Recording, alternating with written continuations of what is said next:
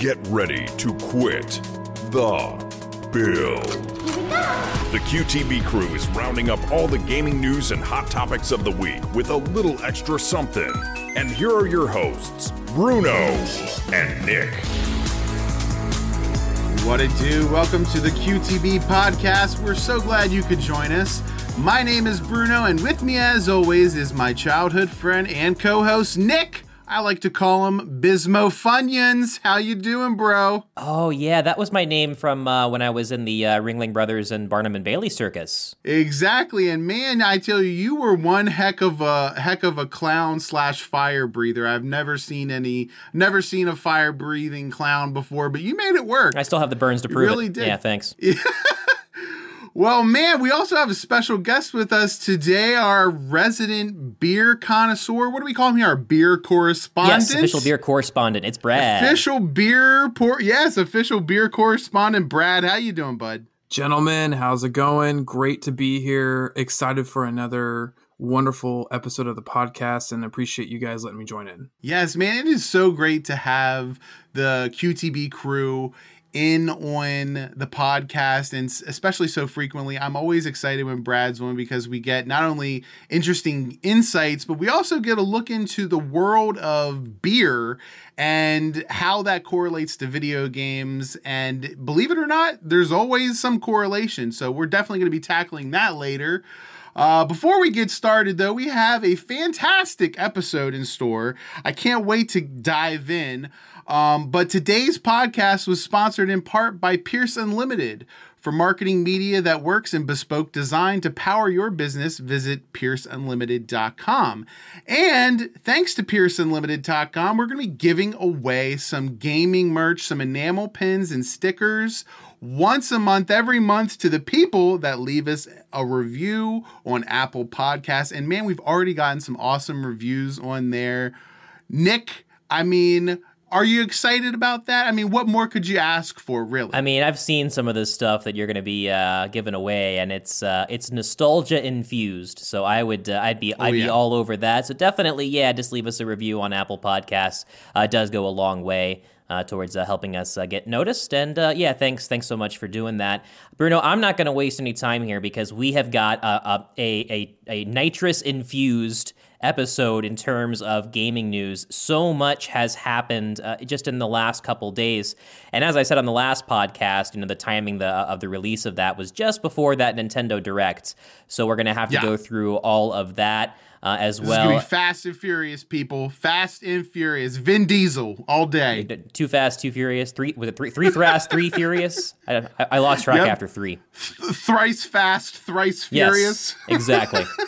We're gonna be drifting here in a minute. You never know. Tokyo drifting all over these. Yeah. What do you got for us? Well, Nick? we got to get there. So the first thing we got to talk about is what happened actually even more recently as of today, as of us recording this podcast, and that is BlizzCon. So, of course, this is Blizzard's local, digital-only event where they had some big reveals to share. And, Blizzard has kind of been in the muck with public sentiment lately with some of their less than admirable moves related to the. Nick, don't you own a phone? Of course, I own a phone, and I. Come on, Nick. I legitimately haven't installed a smartphone game in so long, like that, and that's as a guy that played a lot of smartphone games, like I just uninstalled them all one day. I'm just like, this is not me. But there was some news about that, about Diablo Immortal is that mobile offering. Not a whole lot of details, and I really don't think most people care. They kind of knew to get past that as quickly as possible and get into the stuff we really wanted to talk about. The two big things that were kind of legit reveals. One was in Diablo 4, we got a trailer and some in-depth information about the new class, not the new class, but a new take on an old class from the original Diablo, and that is the Rogue class. We have not seen the Rogue since the original Diablo, and so it's very cool that they are bringing this class back in a big way. And in the trailer and the preview for the gameplay footage, we got to see the many different play styles that you'll be able to carry out as a rogue. Of course, you can be kind of that freewheeling archer that's shooting a million arrows a second into space. Yeah, or of course that looked really cool. Yeah. Any archer class in this type of game is always a slam dunk. And then they also had the kind of from the shadows stealth, cloak and dagger approach if you want to play your rogue that way as well. So, and that was kind of a big omission, I think, from Diablo 3 was having that stealth style gameplay to really contrast the other in your face, press button to kill things approach that most of the classes ended up adopting. And the only other big one Diablo wise, I think this is the one that's worth talking about, is Diablo 2 Resurrected. So we kind of knew for a little while that there was probably going to be something happening with Diablo 2. I know there was the rumor mill was abuzz, but we finally got proper confirmation from Blizzard that it's not only is it coming out in 2021, but we're going to be getting cross save, cross progression. It's going to be PC, Switch, Xbox, PlayStation. They're going the whole 9 yards with this puppy.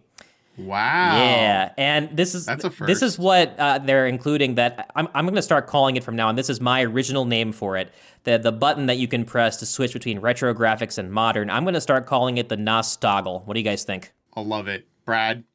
I think that's I dig it. Sorry. Yeah, no, that's I'm with you guys. I was in shock. I had a minute of pause there when you said that. I was processing how great that sounded. We need to trademark it. We need to trademark it now, Nick. Like the NOS toggle. Yep, the NOS. That's just going to be what it's called from here on out. Because it's creeped up in so many games now. We had it, I think, at least the first in my recollection of at least using it was in the remake of Halo CE. Yeah.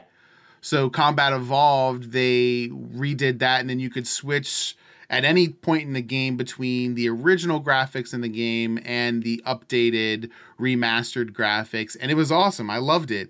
It was so cool to go back and see. It really made you take time as you were going through the level. It almost made me want to go back and play some of the level that I had already played in both the old graphics and the new graphics. So that's definitely something that they can easily add, especially if they're just if they're remastering a game like that. Like if they're essentially just taking the same one and throwing on a shiny new jacket, why not add the old stuff in there and give us that option? Yeah. Brad, have you had any experience with the Diablo series prior to Diablo 3? Diablo 2 was the last one I did play. So I was reading too, and maybe you can confirm this for us, Nick. I think the remaster comes both with the original base game and the expansion, Lord of Destruction, right? Yeah, you're going to get both expansions with this one, or rather the original and the expansion, yeah. Yeah, no. Ooh. So it's been what, almost 20 years since that came out, and so it's definitely going to be a trip down nostalgia lane, and we're old. And I totally dig what Bruno said about having that kind of almost back and forth of, I almost will play the game twice again, once in the original design and now in the remaster, and what did I miss, or what have they added in the remaster that gives you more context to each part? Yeah, and I the thing that I hope the most from this, and I kind of got the impression that they learned from their mistakes. The big miss with the last big remaster they did of Warcraft 3 was they got everybody excited about this new version of the game, and then they went and just replaced everybody's original game files that updated through their launcher, so that they literally couldn't play the classic Warcraft 3 anymore. They had to play this reforged version. And man, that upset a lot of people. Vanilla. Yeah, I mean, just they were essentially just removing their history. And it made no sense to people, and still doesn't to this day. And so I think from what I'm getting from this, that like you're saying, Brad, that you're going to be able to go back and play the original version, as it was intended, or also just play this new version that's the same game, but in a kind of a 2.5D style that Diablo is known for with Diablo 3 and later. I'm really excited about this one, especially with the cross progression, because Diablo 2 is kind of a game that I missed out on. And I feel like I definitely missed something big there because, in my college days, I was kind of a, buddy with a lot of the kind of gaming crowd on campus. And I tell you, there was a lot of talk about Diablo 2, and everyone reminiscing and even still playing the game as late as 2005 and beyond, that I definitely realized that okay, there's something here that I never quite got to latch onto, and being able to play Diablo 3, one of the few games that I loved playing, and one of the few games that both me and my wife were able to play co-op and both really get immersed and enjoy the experience, from start to finish, that I am ready for this remaster. Out of all the remasters that have come out, I definitely think the recent ones of Halo stick out in my mind as being really well done. And then most recently, the Tony Hawk's Pro Skater 1 and 2 remastered, which was actually done by Vicarious Visions, who is doing the remaster for Diablo 2. That's right. So that has me excited. I know Justin commented on one of the QTB Facebook posts, and he said that he was a little unsure of having a Tony Hawk dev tackle this, but I reminded him that Vicarious Visions is less a Tony Hawk developer and more a remastering studio. And that is an art in and of itself, to be able to look at an old game and say, okay, this is what we need to fix and update, and this is how we can breathe new life into it. And Vicarious Visions did just that with Tony Hawk. It was an amazing game. It paid homage to the original series. It had the same soundtrack, so the whole game felt like it was just brought to life in 2020, and made everything that sucked in 2020 just a little bit better, because we had Superman by Goldfinger. Yep. Yeah. And being able to skate around, that was awesome. So I think they're going to do a great job. Can't wait to see what they're actually going to do with it. So Bruno, Nick, I got a question for you then. Given that they're tackling the remaster versus Blizzard itself, do you have more faith that the remaster is going to be top notch? Because I was reading that Blizzard, it's a busy time for them to be adding this remaster to their set of activities, because they're also working on that mobile spinoff called Diablo Immortal, and they're also working on the next full-fledged title, Diablo 4. So I was curious if, are we concerned that they've got a lot of Diablo-centric content being generated, and how much time and effort's being focused on the remaster of Diablo 2? I mean, I'm just ready for the Diablo-themed skate park that's obviously going to be an Easter egg in the game. Right, Vicarious Visions? I know you're listening. Give it to me. I want to pick up a skateboard and then activate a Christ Air special ability that wipes out every demon on the screen. That's what I want. Oh, that would be so cool. Yeah. That really would. That's the best tie-in. That is the best tie. He's handed it to you on a silver platter, literally. He's done everything but chew the food for you. So by all means, implement it. But no, I have while it's not a developer name that I would have expected or even, given you in my top 5 for who I would want to do something like this, seeing the love and care that they put into those remasters for Tony Hawk, and their ability to not only respect the past, but also bring it into the modern day with a great soundtrack that kept the as many originals as they could get with the soundtrack from 1 and 2, but also bringing in a lot of new songs too that really fit the bill. I think these guys know exactly how to respect the past while also looking to the future with a remaster of a game. What about you, Bruno? Definitely. I mean, I dug Tony Hawk. I definitely didn't get to level 100, which is the level cap, I think, in the game, because they did make it very hard in terms of the challenges that they added. Yeah. So it wasn't just a glossed over game that you didn't get a lot out of. I went ham in the game and unlocked everything as quickly as I could in terms of all the different levels and beating those, but there's still gold medals that I haven't achieved that I can go back and play, but it's exactly like I remembered as a kid, and the graphics are even better. So it's one of those games that I feel like I can pick up at any time, and it just brings back so many memories of me playing on my old tube TV with the N64 controller, and I ended up getting that for PlayStation 2 as well, because because we got to remember the original Tony Hawk came out in this time when it was like for everything. There was like a PlayStation 1 version. Right. There was a Nintendo 64 version. It was a Game Boy Color version. Was there really? Yeah, there was. It was awful. Oh my gosh. It probably was. Yeah. How much are you going to get out of that? Yeah. But I love the fact that they're taking some of these older games and redoing them and making them better, fixing some of the problems that were in there before, and giving them to a new generation that may not get to play them. And, with less games being pushed forward into, I guess, backwards compatibility territory, we're desperate for remasters. So I'm glad that they're starting to do some of this. And I think having a dedicated studio, to your point, Brad, is important because it allows them to focus on it. That's what they do.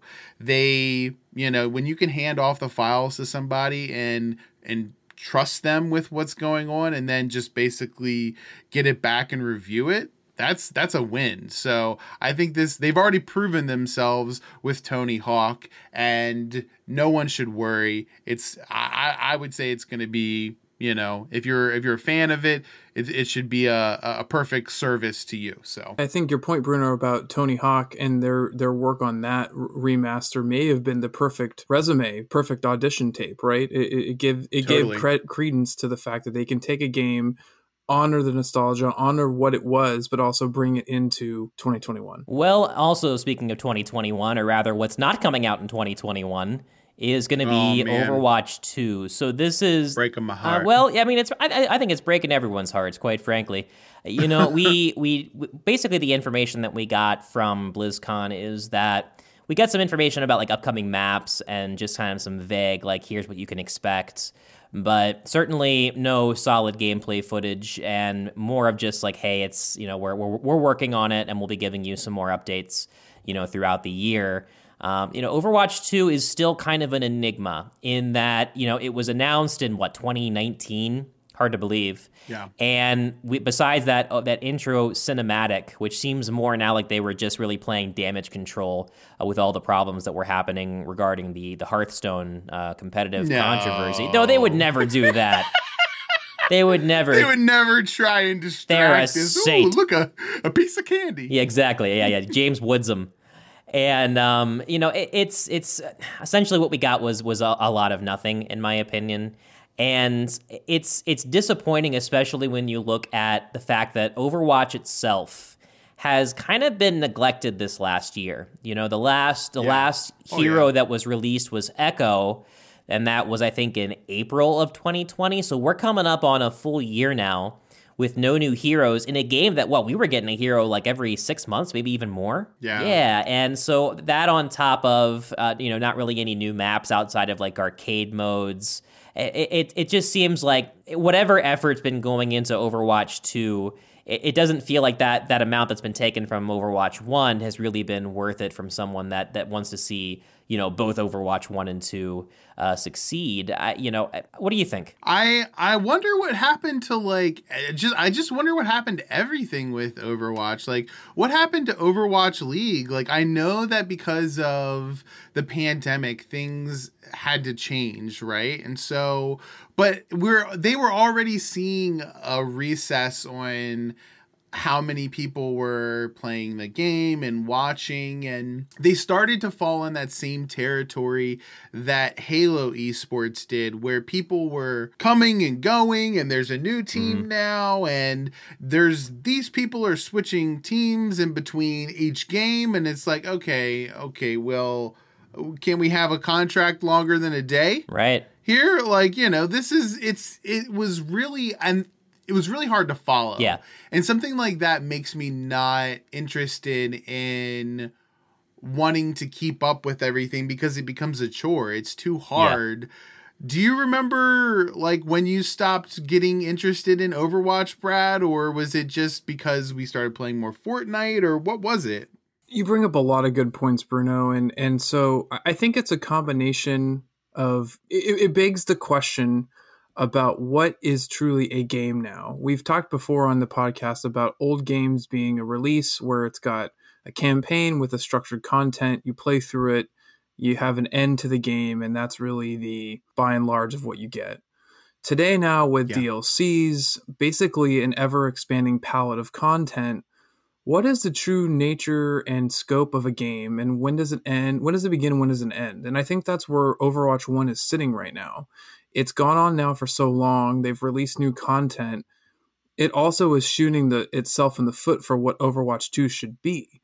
You're blending the lines of what is one game versus what's the new game going to be, and how do you say, okay, we're stopping effort on Overwatch 1 and putting it in Overwatch 2, or what is Overwatch 2 going to do to surpass the success we had with Overwatch 1. I really think they're stuck in a hard place, and I think that's why they've just been kind of punting on, the delay or the fact that Overwatch 2 doesn't have anything else to its name except for that, as Nick said, kind of damage control, smoke screen of a little, video, right? So, what do you add to a game, Nick, to like bring it into Overwatch?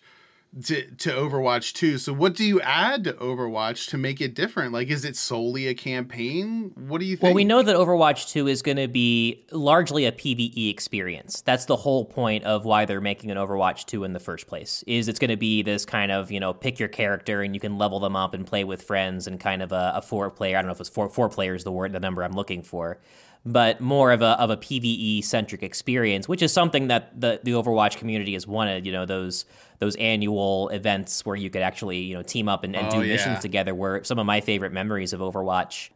But the whole idea is that Overwatch 2 is also going to add a fresh coat of paint to the PvP and kind of bring it into, the next gen, as far as, I think they want to do like a big graphics overhaul for Overwatch 2. So it's supposed to be more than one thing. But I have to be fair here. We just don't know what the COVID factor is. And that's true for anybody that's coming out and giving a delay on a game or not producing what you thought they would, is how much of an impact and how easily has Blizzard been able to adapt to, COVID and the need to innovate in ways of working from home, and how that affects a game development studio, especially a big one like Blizzard. It's one of those things that we can sit here and armchair speculate all day, but we just don't know how badly they were hurt. If they had never announced Overwatch 2 in the first place, if it wasn't even a thing, how much more content will we really have gotten for the original Overwatch? And Bruno, it's a shame, because Overwatch is supposed to be this timeless thing. They're trying to cement it, because the whole idea of Overwatch League is to create this game that people want to come back to and watch and play year after year after year. And that wasn't made to be a 2-3 year affair. And man, it's so crushing to see what COVID did to that. My team, the Philadelphia Fusion, they, like many teams, announced that they were going to be sending their squad to Korea to play the next season out. So that whole hometown, team aspect of it that they were mirroring with the NFL and other big, sports franchises, that makes people have a reason to back their people.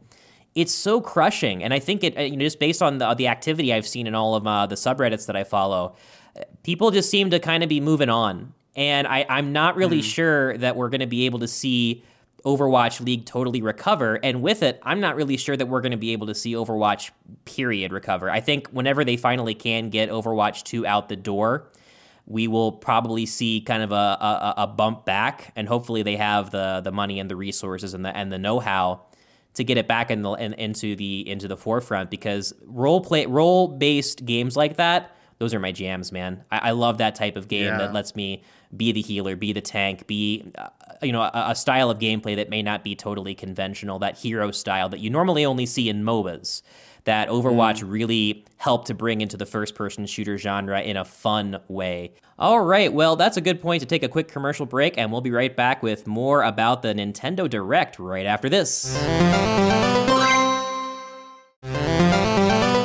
And we are back, and with no time to spare, because, we just spent all that time talking about BlizzCon.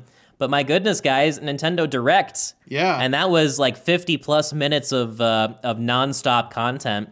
of trailers and reveals. And, it's crazy. The last time we had a Nintendo Direct that was first party compatible was in 2019. It's been that long. And Nintendo they march to the beat of their own drum. You cannot call when these things are going to get revealed. So, we found out about that one, I think, the day before, or a couple days before. So it's like, man, you just got to hope that your calendar's free if you really want to be there for the live reveal. Yeah. And I finally was. So no time to waste. Might as well go right down the list of kind of all the things. Well, let's start with the third-party offerings, because I think they kind of stole the show, in my opinion, if I were to compare them to Nintendo's first-party offerings.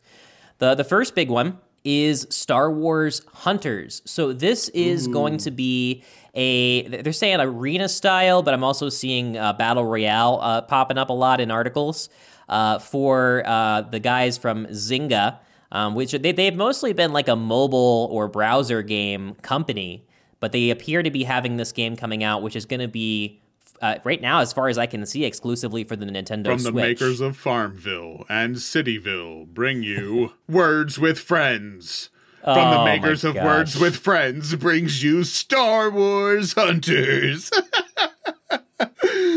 It's like Vicarious Visions doing the Diablo thing. Yeah. It's like such a random. It's like, okay, sure. Give them the license. Sure, why not? Yeah. Yeah. George Lucas don't care. Anymore. No, well, technically Zynga is owned by EA, and EA has been working closely with Star Wars and Lucasfilm Games now to create more IP. So it would make sense that they would be in charge of bringing a Star Wars game to the mobile platform like this.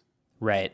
Yeah, I mean it's exciting. There's so much content to pull from, and I think the highlights of the Battlegrounds games is getting to play as those iconic characters, getting to run around as Darth Vader and force choke people off of cliffs, right? Like that's cool as heck. Yeah. So if that's the idea, that's what they're going for, of kind of pick your hero from these iconic, Star Wars characters. I'm ready for that. Brad, all would day. you play a Star Wars Battle Royale? In a heartbeat. Are you kidding me? Like, that would be to use the Force and win a match using the Force. Like, sign me up. I'm in. We've already kind of seen a little bit of what a Star Wars Battle Royale might look like with Fortnite, with the crossover event that they did. They had the what was it? The lightsabers in the games and the blasters, and now they have the Mandalorian sniper and jetpack. So I feel like if they take the best parts of the crossover event with Fortnite, and they take the best parts of Battlefront 2 and Battlefront 1, when you got to be the hero and run around as the hero like that, and put that in a battle royale mode, I would be down. I think that would be amazing. I do worry though, because I think to myself, like, they've never really, like I said, these are the makers of Farmville, Cityville, Words with Friends, Chess with Friends. Like, come on now. Like, I understand you've got like a big platform for mobile games and all, but do you have the developer and storyboards panel type? Yeah. Do you have the fundamentals to make a lasting battle royale game? Because Fortnite, I understand the need for another battle royale mobile game, with Fortnite still in this limbo area of not being on the iOS store. But what's the sustainability on something like this? And are we going to see it eventually transcend to console if it becomes really big? Brad? Yeah, no, I'm with you. I think mobile battle royale is a really interesting topic, and especially with the saga that Fortnite's experienced with not being an iOS. I think maybe this is an opportunity for someone to jump in and grab space in this area that is available, right? And maybe this is a first pull, and Star Wars is it's an over topic, it's an over game, it's an over genre that will naturally grab a large group of followers who will want to try it out regardless of whether it's fantastic or subpar. Yeah. And it's immediately going to be, it's an IP, it's a landscape game. And this is an available space that I think you can win over folks quickly with content and in a world like Star Wars. And apparently Nick told me, he said that there's still a huge mobile gaming community around PUBG. So apparently people are playing battle royales on their phone. What's up? PUBG, I'm serious about this. And even after experiencing Fortnite, on mobile, for the time I was able, I still stand by my original statement of PUBG has the best battle royale on mobile. It's not even close. Wow. Like if you've not played it, and this is to you guys or any of our listeners, check it out. Like even though I'm not crazy about the PUBG format, the mobile, and it's a different company that I think is running the mobile version. It plays good, like really good. Like the voice, I was playing when it first came out. I was playing it like with voice chat with the friends who had downloaded it, and that was seamless. Without having any headphones on, we could just talk to each other. Wow. And it played great. It felt great. I'm pleasantly surprised, to say the least, by that offering. So, but yeah, this is, from what I'm seeing, this is going to be a Nintendo Switch release. That, hey, maybe if it does do well, will come to other platforms as well. But yeah, just a very strange announcement that no one was really expecting. Something that people definitely were expecting, though, is the Fall Guys announcement that we are going to be getting not only a Switch version of the game, but an Xbox version of the game as well. And everybody knew it was just a matter of time until Fall Guys showed up on other consoles. Exactly, yeah. It's such an adorable game. Like, I know I'm gonna buy it at least on Xbox. Yeah, for sure. And I think that we've talked before about how Fall Guys kind of fell from the peak that it had. Yeah, that's very funny. Thank you. Yeah. Jokes all around. But I think the tactical error that the guys at Devolver made when they put this game out and made it a PlayStation exclusive, a timed exclusive, was they just didn't have enough faith in how well the game was going to be received. I think if they had known, like, okay, people are going to go crazy nuts over this game, and they got it on the Switch and they got it on Xbox, day one, along with PC and PlayStation, people would have been really talking about it more. I think the game would have had more momentum. Nicholas, that is a perfect example of how an exclusive title can backfire, or a timed exclusive can backfire on a company, because I think you're right. Think about how popular Fall Guys was, and then the sect of gamers that were excluded, specifically Nintendo Switch and Xbox gamers. And I, for one, wanted to play it. I would have totally jumped on it. I know Brad would have too. Do you remember the hype of Fall Guys, Brad? I do, and I remember seeing it and people posting clips, and I was like, where can I play this? I want to play this. And I went searching for it, and when I found it was an exclusive, it frustrated me. It was just like, okay, well, fine. Like, I'll just won't buy it. I'll just go. I'll go back to something else. And I'm wondering now, like, yes, am I still going to be interested in playing it?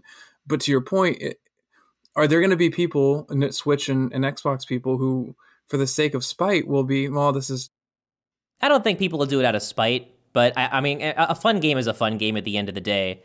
I just, like Bruno was saying, I just think that there's, in an alternate universe where that game had come out for every platform simultaneously, I think that they would be enjoying a lot more financial success, which of course would lead to better content updates. Than where it went. But it is what it is. In hindsight's 2020. None of us can see these things coming, and I don't think they were expecting it to be as big of a hit as it actually was. But there you go. We will be getting the Switch and Xbox versions of those games as an aside. Aside, I think the whole reason why it fell from grace is because Tim the Tatman finally got his win. I mean, after that, there was no reason for me to watch it. For those of you who don't know, twitch.tv/Tim the Tatman, he started playing Fall Guys, and I think the game had been out for like a month. It feels like it had been out for a month, and he hadn't gotten a win yet. This this like full-time streamer that, plays the game 8 hours every day hadn't gotten a win. And so once he got the win, it was just like, why? I don't need to watch it anymore. Like, right. Yeah, it's over. That was the big thing we were all waiting for. I think the developers were throwing shade at him on Twitter, the social accounts. Like, everybody was memeing it, so that's great. Oh my gosh, so many more games to get through, and I'll just kind of rapid fire read off a few here. Ghosts and Goblins Resurrection is coming out. This is going to be from Capcom. It's a remaster of the original Ghosts and Goblins, which if you were to ask anybody, to name the hardest NES game that they played, it would probably be Battletoads, Ninja Gaiden, or Ghosts and Goblins. This game is tough as nails back then, and this new art style they have looks phenomenal. Can't wait to buy it again. Can't wait to play it again. And speaking of Ninja Gaiden. Yeah. Well, speaking of Ninja Gaiden, it's almost like we have the same list in front of us. Ninja Gaiden, the Master Collection, also coming out. It's going to be a collection of Ninja Gaiden Sigma 1 and 2 and Ninja Gaiden 3 Razor's Edge, all of three of which are notoriously difficult games. It's a lot of challenge all in one tiny little package. So for anybody that missed those games, great opportunity to replay all three on the Switch. Another one to talk about, Monster Hunter Rise. Yeah. Now, this is an interesting one because, of course, Monster Hunter World was a huge success for Capcom. It was their top-grossing game to date when the original came out. The Palicos are friggin' adorable. And, the reason why it did so well is because it was the first really approachable entry into the Monster Hunter franchise that people could kind of jump in and not feel overwhelmed by. Yeah. It's a largely Japanese franchise that, if you wanted to play, you had to have like a 3DS, and even then, like it was really tough to get into. The learning curve was too steep. And the gameplay was very difficult. Monster Hunter World kind of bridged that over and made it easier for first-timers like myself and you, Bruno, to kind of jump into that and just see what it's all about. Now, Monster Hunter Rise is going to be a Switch-only title. And I think the reason for that is that they also released Monster Hunter Generations Ultimate, which was a port of the 3DS title that they put on the Switch only. And I did actually buy and play that. I'm not going to say I got my money's worth, but it was cool to see that kind of old school Monster Hunter gameplay, and it is tough as nails. It does not care about your feelings, and so I can see, and it sold a lot of copies, so I can see why they wanted to kind of rush out another title. That being said, I am disappointed that we're not seeing a new Monster Hunter for the Xbox and PlayStation. The Iceborne expansion for Monster Hunter World was really good. Maybe they've got something in the works. Who really knows? Also, No More Heroes 3, which is a weird series. If you played the 1 or 2, it is just this. It's almost like if Scott Pilgrim versus the World was on bath salts. Oh my gosh. It's so out there with its gameplay style and the way that it looks visually that it's tough to put into words. Also, Knockout City. This is one that we weren't really expecting. Is going to be a new dodgeball game. It's actually from the guys who made. This is all you. Yeah, Mario Kart Home Circuit. That live action one with the real cart. They're making this game, which is going to be all about the dodging, diving, dipping, ducking, and dodging. Who was on the Globo Gym team there, Brad? Blade, Laser, got him. Blazer, Fitness Consigliere, Michelle, and from Romanovia, 5-time dodgeball champion, Franz Stanislav Venevinovinsky. Oh, wow. Deadliest woman with a dodgeball. There it is. If you can't tell, I'm going to be all over Knockout City. That's right. You better watch out. Yeah, EA, listen, if you don't get that dodgeball movie crossover, then you've done it wrong, because that would be amazing. But yeah, and if those aren't the first two teams, if there's not an average Joe's and a Globo Gym team right out from the start, what are we even doing? Why are we even here? Yeah. Why? What was the point of it all? What was the point? But yeah, this is an interesting one. Like, it's a dodgeball style game where you can curve your shots. You can make all these crazy trick shots. And one really cool feature is you can become a ball and have your teammates throw you, and then you can kind of fine tune your aim and while you're in the air. This thing looks crazy. It's one of those things that you were not expecting. So really excited to see more of that. And the last third-party announcement was Apex Legends is going to be finally getting a port over to the Switch. Not really a whole lot to talk about. If you see the video, it looks bad. Well, and it's like the Fall Guys thing, right? Mm-hmm. It's a little too late. Like there's a core group of gamers that are playing it, and I'm sure some people are excited to play it on the go, but for the most part, it's not going to be groundbreaking to have this on the Switch. Yeah. So no time to waste. Hopping right into the first party reveals. We didn't get any Breath of the Wild 2 news, and while that's disappointing, it's not unsurprising. Nintendo loves to play those big reveal games really close to the vest. The first Breath of the Wild, they've come out before outright and had, these video drops of like, yeah, it's not ready yet. Sorry, we can't show you anything. That's fine, Nintendo. Take 1 year, take 5 years. As long as the finished product is amazing, and I know it will be, that I have no problem with seeing absolutely nothing about Breath of the Wild. They will say that they did say we'll be getting more information this year. And as a replacement for that, we got a reveal for Skyward Sword HD, which I guess is because they ran out of Wii U ports to bring over to the Switch. So they said, well, let's go back to the original Wii and milk that. So now we're getting the Skyward Sword. Excuse me, I gotta cash grab. And look, God bless you, sir. Thank you. God bless Thank you. Yeah, sorry, I'm allergic to shameless cash grabs. And look, the one thing I'll say about Skyward Sword is the reason why a lot of Zelda fans didn't like this game is because, like a lot of original Wii titles, they tried to shove the motion controls down our throats by saying, you gotta swing the sword like a crazy person and like have one muscular arm because you can only, you're only doing like your only one, your other arm is just holding up a shield. We know why we only have one muscular arm. Let's be honest. Is it Legend of Zelda Skyward Sword for the Nintendo Wii? Of course it is. I was going to say it was the tennis game in Wii. Oh, man. Yeah, that got intense. Yeah, probably. So the nice thing about this port that we're getting is that they will remove the need to use motion controls. You can use them if you want to. But the good news is that they are taking away the having to use the motion controls. You can use the right thumbstick to do the sword swings instead. Thank goodness. Even then, like, this is not, so many people wanted to see Ocarina of Time or the least popular Zelda is getting remade. Yeah, exactly. or even Majora's Mask. I think people would have gone crazy. Yes, I know the 3DS got a remake of the Ocarina of Time, but it wasn't a remaster though. It was just a remake. Okay, they made it HD, right? And so that wasn't really like updated. Cool graphics, and it's for a now defunct console. So it's like, again, I'm not mad. It's just trying to tide us over with the lack of Breath of the Wild 2 news with that. Like, it's okay. He's like a parent. Yeah. I'm not mad. I'm just disappointed. Splatoon 3, also a big announcement. That was their final announcement. And again, it's not something that I think really any of us can speak to because none of us have played Splatoon, but I know Splatoon 2 especially is a really, really popular title. So many people that I know had a blast playing that game. So I'm sure that the third entry will be just as beloved.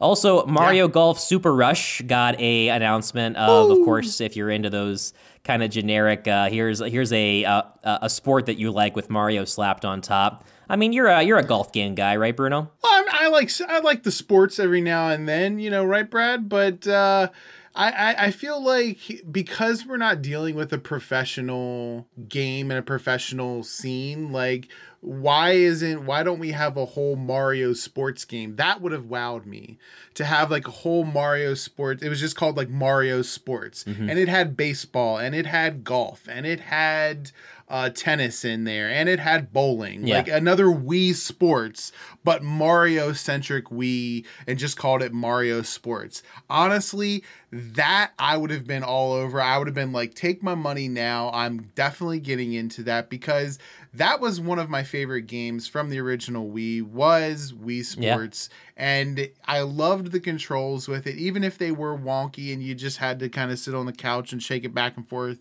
It was still fun. But, Brad, I mean, what do you think? I mean, it's 2021, right? Like, why do we have to divvy up all these sports? Wouldn't you agree? Yeah, I mean, I'm still a sucker, right? So Mario Golf piqued my interest. I when I saw it, I am a sucker, Nick, for those. I want it, right? It's golf with Mario. So, and by default, just so everyone knows, I always play as Luigi. I never play as Mario. It's just who I am. So, not trying to start a debate there, but but I'm with you, Bruno. I think at this point, it seems like a minor cash grab if you can divvy up the games one by one, or maybe from a development standpoint, golf is an easy one to just slap the Mario scheme over a simplistic game in terms of how it functions. I think other sports may be a little bit more difficult. So yes, in an ideal world, I would love a Mario Sports. I think to have tennis, I remember playing Mario Tennis back a long time ago, and I loved that game. It was so fun to have those characters. Everyone had a little bit different skill set. It was the right combination of the sport versus the characters, and you felt like you could play of who your favorite was, and you could be competitive. And I think a combination game of multiple sports would be fantastic. But I'm still going to be a sucker to get this one. I mean, they're making them because people are buying them, right? And it's my issue with these types of games. And again, if this is your thing, I mean, I'm not saying that I think it's a must avoid title. It's just, especially after getting burned by Super Mario Party. And the reason why I say this is because this game came out fairly recently. It's a great game. It's got it was a return to form for Nintendo because Mario Party, I think it was 10 was the last game, was so terrible and just completely went in a different direction from Mario Party's formatting that people hated it. And so it was good to see him come back. And yet the game only has like 3 or 4 like stages. And there's a couple extra co-op levels as well for the game boards. And that's it. There's like a little extras here and there. But the game is very bare bones and made it very difficult to want to support, paying $60 for a full title like that when you know that like any support that you're going to get beyond that is minimal at most. And so it's so hard for me to look at these kinds of games and being like, yeah, I'm going to pay full price for that out of the gate. If that's going to be their mentality for these types of Mario IP games of like, let's just get it out there because people want it and then move on to the next thing. It's just so tough to do. So I think you're right that something like, just call it Super Mario Sports. People would go crazy for that of mashing them up. But at this point, they'd be kind of going up against their own personal financial interest of releasing every single one individually and making them cash bucks. Only other things worth noting, Miitopia is coming out, which was a very popular kind of cult classic from the, I think it was the 3DS that came out with that one. It's like this RPG style game where you can make Miis of you and all your friends and then go on like RPG adventures together. It sounds dorky, but it's actually a lot of fun and nobody was expecting this to get announced, so cool. And then in the meh territory is the last thing, which was actually the first thing they revealed during the Direct, which is that the next Smash fighter is going to be the combo of Pyra and Mithra, who are the same character as you learn when you're playing through this game, in Xenoblade Chronicles 2. And for me, the resident Smash guy, that's going to get a solid meh out of 10. We already had a rep from Xenoblade Chronicles. His name is Shulk. And he's a really fun character to play. I like him. But, we have so many anime sword fighters that have representatives in Smash, especially after getting these crazy reveals that just people went nuts for, like Sephiroth, who, to be fair, like he's the anime sword fighter. He gets a free pass because he's awesome. But, it's always a shame when you know that these slots are so precious, and everyone still wants to see their fighters. I still think that it's criminal that Crash Bandicoot and Spyro the Dragon haven't seen representation yet, or that Rayman or was it Banksy is his name from Fortnite? You mean Jonesy. Yeah, you can't have Banksy in Fortnite. Maybe his graffiti. Just a shadow comes up and he just that would actually be really cool. I know that like goes against the canon, but if just a different scene was painted and it was like a bomb and it just like dropped on there you go. All right, Nintendo, you heard it here first. Banksy for Smash. That'd be Smash, real weird. yeah. But Hey, you know what? I think you got a better chance of seeing Banksy in Fortnite. I think we have a better chance of seeing Banksy in real life.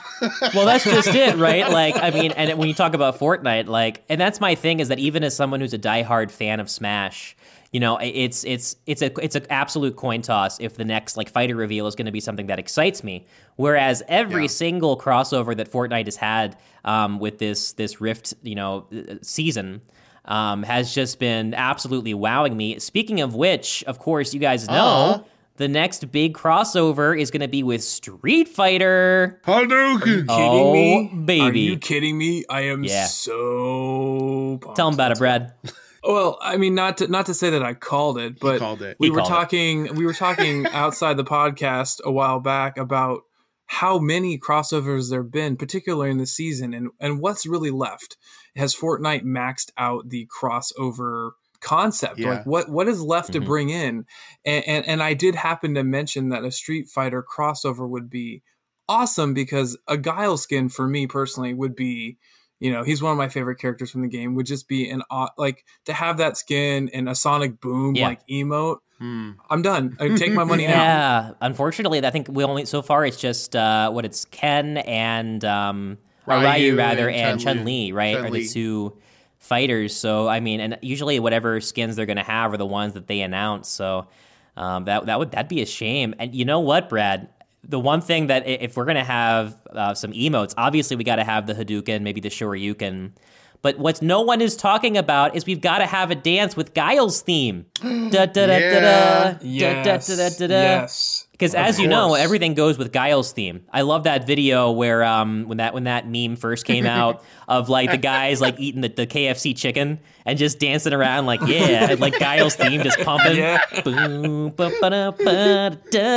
Yeah. I'm telling you, maybe this is a first go and just see the interest, but I would fully suspect there's going to be a handful more Street Fighter skins. They have to. They're printing money. They're printing money. Like don't not do it. It's just that simple. Yeah. To put out more. Yeah. Well, and with Guile's background and his military background as a character, I mean, it just he seems like a perfect candidate for a Fortnite skin, right? I just don't see why they wouldn't.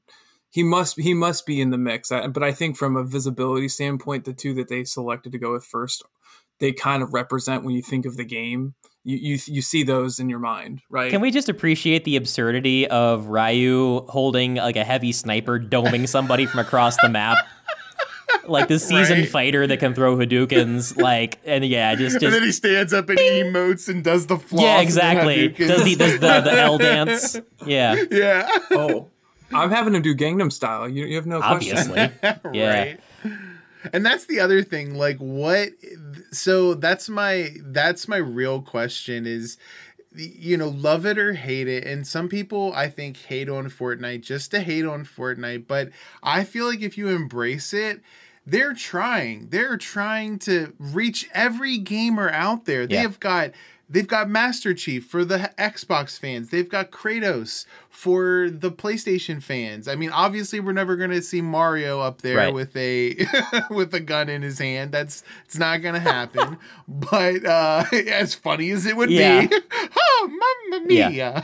Like it would be hilarious. But you know, we're seeing all these different crossovers. You know, I did a whole article on some of the rarest licensed skins in Fortnite on quitthebuild.com, and just the amount of different things that they've pulled from Ghostbusters, Star Wars, Tron now, and now Street Fighter. I wonder, they have to keep going with this licensed content. There's no way, like they can't just all of a sudden stop and be like, they're gonna be the Funko Pop of video games. Like, oh, we're seeing the Flintstones now. Like, I mean, the question at this point with Fortnite is not whether or not like the game is trying to put out something that you like. It obviously is. The question is just, do you enjoy the gameplay of Fortnite? Yeah. You know, and that's something that some people struggle to get over. Like, I like the battle royale, I don't like the building, or whatever it may be. It's too cartoonish for your taste. But at this point, like if there's not a franchise in Fortnite that's crossed over that you don't like, you just don't like things, or you're just trying to be contrarian to Fortnite, right? So you know, and you know, in a way, it's kind of like beer, because you know, beer has something for everybody. And wait a second, beer? What? Wait. What's Brad drinking? I know someone who's into beer. Brad, I got to tell you something, man. Your article on our website, quitthebill.com, on our blog about the 6 video game inspired beers has just blown up. I mean, it's by far our most viewed article on the site. And you did a great job with it of just kind of recapping some of these beers. Tell us more about them. Well, thanks, Nick. I appreciate the segue. It's another media where, kind of like Fortnite, it's an opportunity for these breweries to kind of bridge two things that I think for most people everyone loves: gaming and beer. And when you can merge the two in a way that it brings together in an atmosphere and an environment that it's just you love it, right? Yeah. And so, I think the first episode I was on with you guys, I talked about the one from Humble Sea, Sonic the Hedgehog. Yeah. I mean, classic iconic character in gaming and a classic iconic beer style in beer in an IPA. IPA really sets the bar when people go to a bar, you go to a brewery, you see that a third of the menu are IPAs because it's such a well-established style of beer. So to have two iconic things, an iconic beer and an iconic character merge, you can't beat it, right? And even more so, I mean, if I encourage everyone here listening to go to quitthebill.com and check out the article. But we had another classic iconic character, Mega Man, with another IPA, and it was called Megamo from a brewery. And you see the inference and the stylistic design of these cans. He's shooting little hops. He did little tiny hops. Little tiny hops.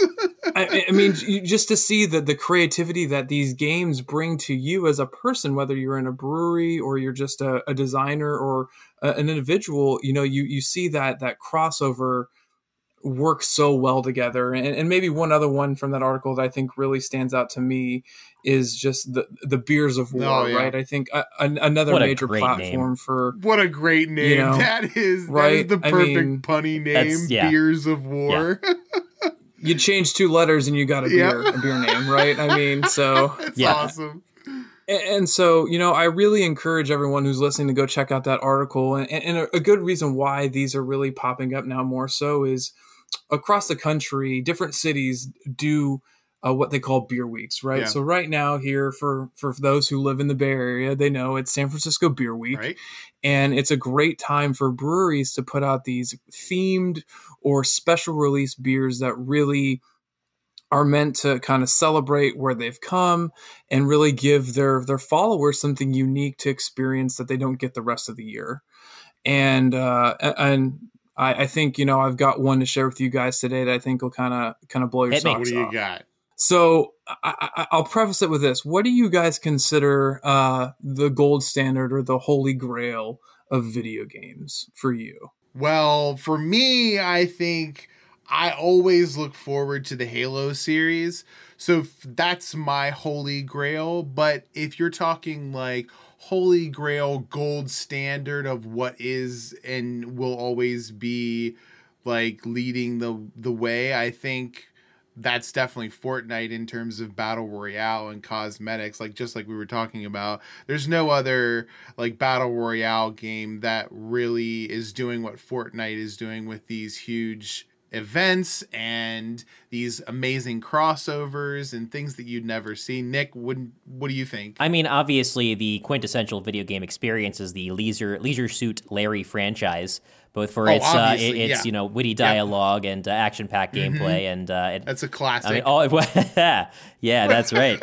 But no, really, where's the remaster of that? Yeah. No. Cancel culture will not allow. No. That's no shot. And I kid. It's. I think you're right, Bruno. It's like we've been saying many times on the show. Love it or hate it, you can't deny the impact it's had on games. As much as I grew up with classic platformers and that kind of thing, and I could point to any one of them and say that's the game for me. Fortnite is kind of the gold standard of a modern successful video game that's basically spanned generations at this point. And to echo that, they really brought, I think, the concept of battle royale to the masses. Yeah. Right. And so that's a great segue. I'm going to feature the beer I'm talking and drinking tonight is a special annual release each year by our folks at Russian River Brewing out in Santa Rosa, California. And for those who don't know, I think hopefully a lot of our listeners know of this. Each year they release their triple IPA known as Pliny the Younger. Wow. And why this is such a big deal is they were kind of the first to create this event, this annual event where each year for 2 weeks in February, they only release this beer at this time. And it's an opportunity where it's a higher alcohol content IPA. Yeah. It's at 10.25%. That's why it's called a triple. Yep. It's much higher, and it just has a ton of hop flavor compared to a basic IPA. But it really now has set the bar for not only a annual beer event, but other breweries now are following suit in releasing their own versions of triple IPAs during the same time frame. And you said Pliny the Younger was actually, it's been considered world renowned. Like, this is the best beer in the world. It's won titles like that, right? I would say it's in the top 3. If you go to any reputable beer rating, Beer Advocate, Untapped, hashtag, if you guys want to, sponsor us, no fault here. But any of those that rate beers, you'll find that Pliny the Younger is rated 100. It's one of the most highly rated beers. And to the point, folks across the globe will flock to Santa Rosa, California during early February to seek and find this beer because it's typically only served at the brewery. Wow. And I did some research and facts checking for us here on the podcast. Ooh, it sexy. Brought over $5 million in revenue to the city of Santa Rosa in 2020. Wow. Jeez. Wow. From tourism and folks staying at the hotels, eating at the local restaurants, just to come and try this beer. Scoring 100. You might say that's a perfect pour. Oh! Wow. Okay, bye. So I'll preface with this. With the pandemic, as we've talked about today, about how it's changed ability for developers to deliver content in the gaming sphere, it's also changed the way breweries are able to distribute and get their beer out to their consumers. Yeah. And so with a beer that's typically released as a brewery-only in-person beer, they almost didn't do it this year. And so they decided to say, we're going to still brew it. We're going to make it happen in a pandemic environment. We're going to release it online only. And as you both know, when we talked on a previous episode, bots rule the internet and can ruin any type of online release. What? They're ruining beer too. The bots got the beer? But This really is Skynet. your boy beat the bots this year and got through. What? Yeah. Brad beat the bots, So- got the Nice. beer. They only Nice. had 6,000 cases of this beer produced. And at the time of release, I read that they had over 120,000 unique visitors trying to goodness. buy this beer on their website. Jeez. Wow. And luckily for me, I had the quick finger, the quick click, and I got through, and I was able to get a case ordered myself. And I am fortunate to be sitting here with you Nice. guys, gents, tonight, drinking this beer. And it really, no other brewery, to my knowledge, and what I've been able to try myself, has been able to deliver on this style in the way that they do. They really have the corner on the market on this beer, and everyone's trying to replicate what they've produced. And I really think that crosses back over to our talk about what, hate it or love it, Fortnite has something that people are trying to replicate. And 100%. and as much as you don't want to emulate it, as much as you don't want to copy it, you know that your fans, you know that the people out in that industry want something in your style, in your branding, that would be representative of that. And I have to give Russian River their due. They've set the bar world class on this beer, Pliny the Younger, a triple IPA, that breweries still today are trying to emulate and reproduce, and unfortunately are far behind. So, fantastic beer. I recommend. We'll put a little something up, I think, maybe on the website to feature what this beer is. And if any of you have an opportunity in future years to get your hands on it, I highly recommend. It's worth a try. And it really kind of equates to the Fortnite of setting the bar of what you continually come back season after season, year after year for, because it always excites you. It always brings you that excitement when you're having it. Man, I swear, every time Brad's on, I learn something new about the beer world. Like I told you, I'm just, it excites me, and we can always deliver it back to video games. So how about that? What an episode we had, man, Nick. Jam-packed with information. I mean, we just breezed through this. We had hit after hit. I mean, I don't know how you're going to come up with a title and a description for this, because this is going to be crazy. I can't wait to read it. Games and Beer. That's the title. Games and Beer. But yeah, great episode, Brad. Thanks as always for coming on the show. You're definitely a crowd favorite. And we'll definitely have to have you back on again sometime, man. Hopefully someday I'll be reporting live from a brewery and we can do it. I'll be a field reporter for you guys. Well, oh my gosh, that would be amazing. Like we've been saying, to our beer correspondent. Yep. That's your job title, man. You can print that business card because it's gonna stick. Oh, you know what? It's not the worst job I've had, so I'm on board. Awesome. Well, yeah, make sure everybody, again, check out the website, quitthebill.com. And thanks so much for tuning in. Bruno, you got anything else for him? I mean, I always stay beautiful and just, keep on keeping on, as they say on those trucker hats, at Sheetz and all the other places that sell trucker hats out there. So, Flying J's. Flying J's and, just everything. So I'm telling you, we have got some new branding coming up on this next episode. So I'm excited for everyone to see it. I can't wait to unveil it. Be sure to go out there and get your swag. Get your swag, which is the squad swag. That's what swag stands for. It's squad swag. Yep. See how I flipped that? Spin Team. Woo! Yeah, Spin Team. Yeah. Go to our community page. That's quitthebill.com/community and join Team QTB. Grab yourself an awesome t-shirt or just follow us on all the socials that we have. We are available everywhere where podcasts are heard, and you can always hear each episode of our podcast first on quitthebill.com/podcast.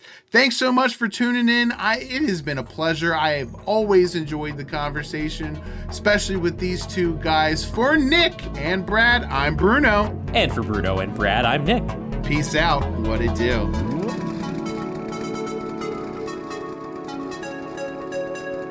Woohoo! Here we go.